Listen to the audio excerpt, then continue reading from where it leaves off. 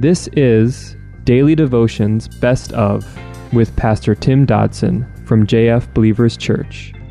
Subscribe to our podcast by visiting jfbelievers.com.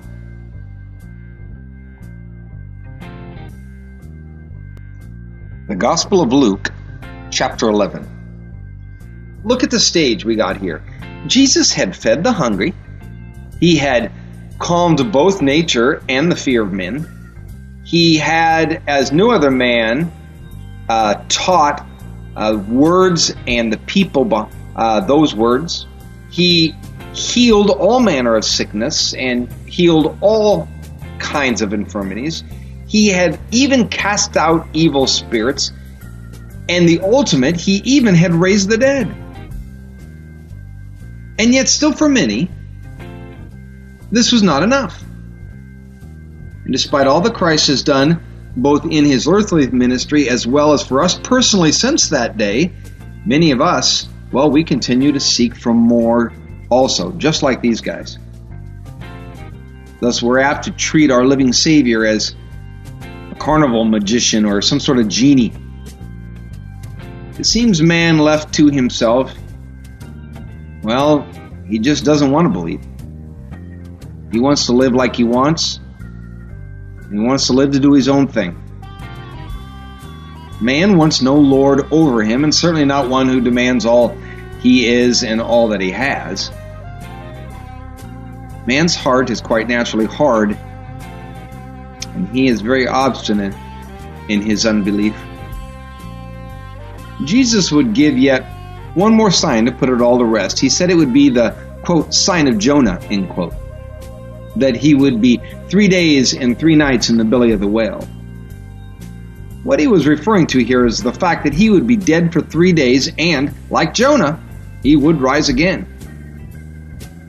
And he seems to be saying quite clearly that if that would not convince a man, well, nothing would, and nothing will. Verse 31 says, the queen of the south will rise up in the judgment with the men of this generation and will condemn them. For she came from the ends of the earth to hear wisdom of Solomon. And behold, one greater than Solomon is here. The men of Nineveh will stand up in the judgment with this generation and will condemn it. For they repented at the preaching of Jonah, and behold, one greater than Jonah is here. The point Jesus was making here was that there were those who had heard and had repented. He lists the queen of the south, that comes from Solomon's day, and he also listed the famously wicked population of Nineveh. They heard and they responded to God's grace. And these he lists were in far less blessed position than the nation of Israel, for the nation of Israel possessed God's law, and they had the prophets. And let's face it, the guilt is the same for us. We live in a nation that at least was founded on the principles of Christianity. It's not like we are unwitting and unknowing about these things. I mean, Bibles are plentiful.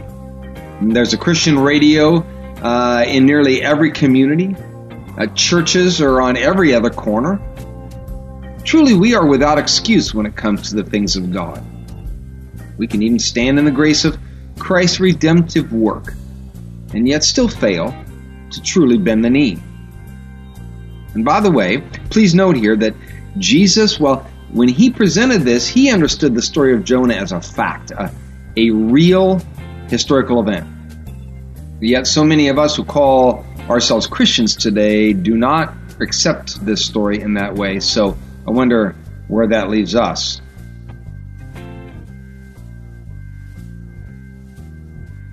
Verse 33, no one, when he has lit a lamp, puts it in a cellar or under a basket, but on a stand, that those who come in may see the light. The lamp of the body is the eye. Therefore, when your eye is good, your whole body is also full of light. But when it is evil, your body also is full of darkness. Now again, Jesus deals with the individual outward life that's manifesting his or her faith. He addresses the, well, let's call him the secret Christian. But he's really only there to tell them that there, in reality, is no such thing. Jesus uses some common sense examples to highlight the fact that if we are indeed born again, we don't try to hide that fact, but rather, in reality, we do just the opposite. His example is based on the ancient idea that light would enter the body through the eyes. So his point was, if our eyes are good, then much light will be able to enter our lives. So the question must be asked, how are your eyes? The good eye is one that has pure motives and sees only Christ and his purposes. Jesus uses the single eye, quote unquote, to denote singleness of purpose as well as singleness of focus. One vision, one goal. The book of James, speaking on this subject, says, a double-minded man is unstable in all his ways. We must acknowledge that though Christ and through Christ, there is only one light. Do we see that light? What is our focus today? Where is our heart today? Where is our treasure today? Because if our eyes are blind, then the point being here, our whole body is blind also. There cannot be two ways. Note that the issue here is not what you are seeing. Certainly that indeed may be an issue also, but it is speaking rather of the health and the focus of the eye itself. So, if my eye sees the light, then I too will be full of light. But if it does not, then there will be only darkness. We often think that the issue and the danger, is somewhere out there in that nebulous area. But you know what? In truth, it is in here, inside us. Verse 35, therefore, see whether the light that is in you, isn't darkness. If therefore your whole body is full of light, having no part dark, it will be wholly full of light, as when the lamp with its bright shining gives you light. Many people, both in his day and in ours, believe themselves to be in possession of great light. So Jesus here is tactfully suggesting rather that what they have is perhaps in fact darkness. So offering a method of self-evaluation, Jesus is stating that a good eye and an enlightened soul will manifest itself in every part of our life. If we have the light, we will be full of light. The kind that overflows to those around us and will easily be noticed in a world of darkness, even without a word from us as to the witness of our faith. That kind of light is open to the world around us. It's no secret to us or to anyone that we might have contact with. John 8:12 says, again, therefore, Jesus spoke to them, saying, I am the light of the world.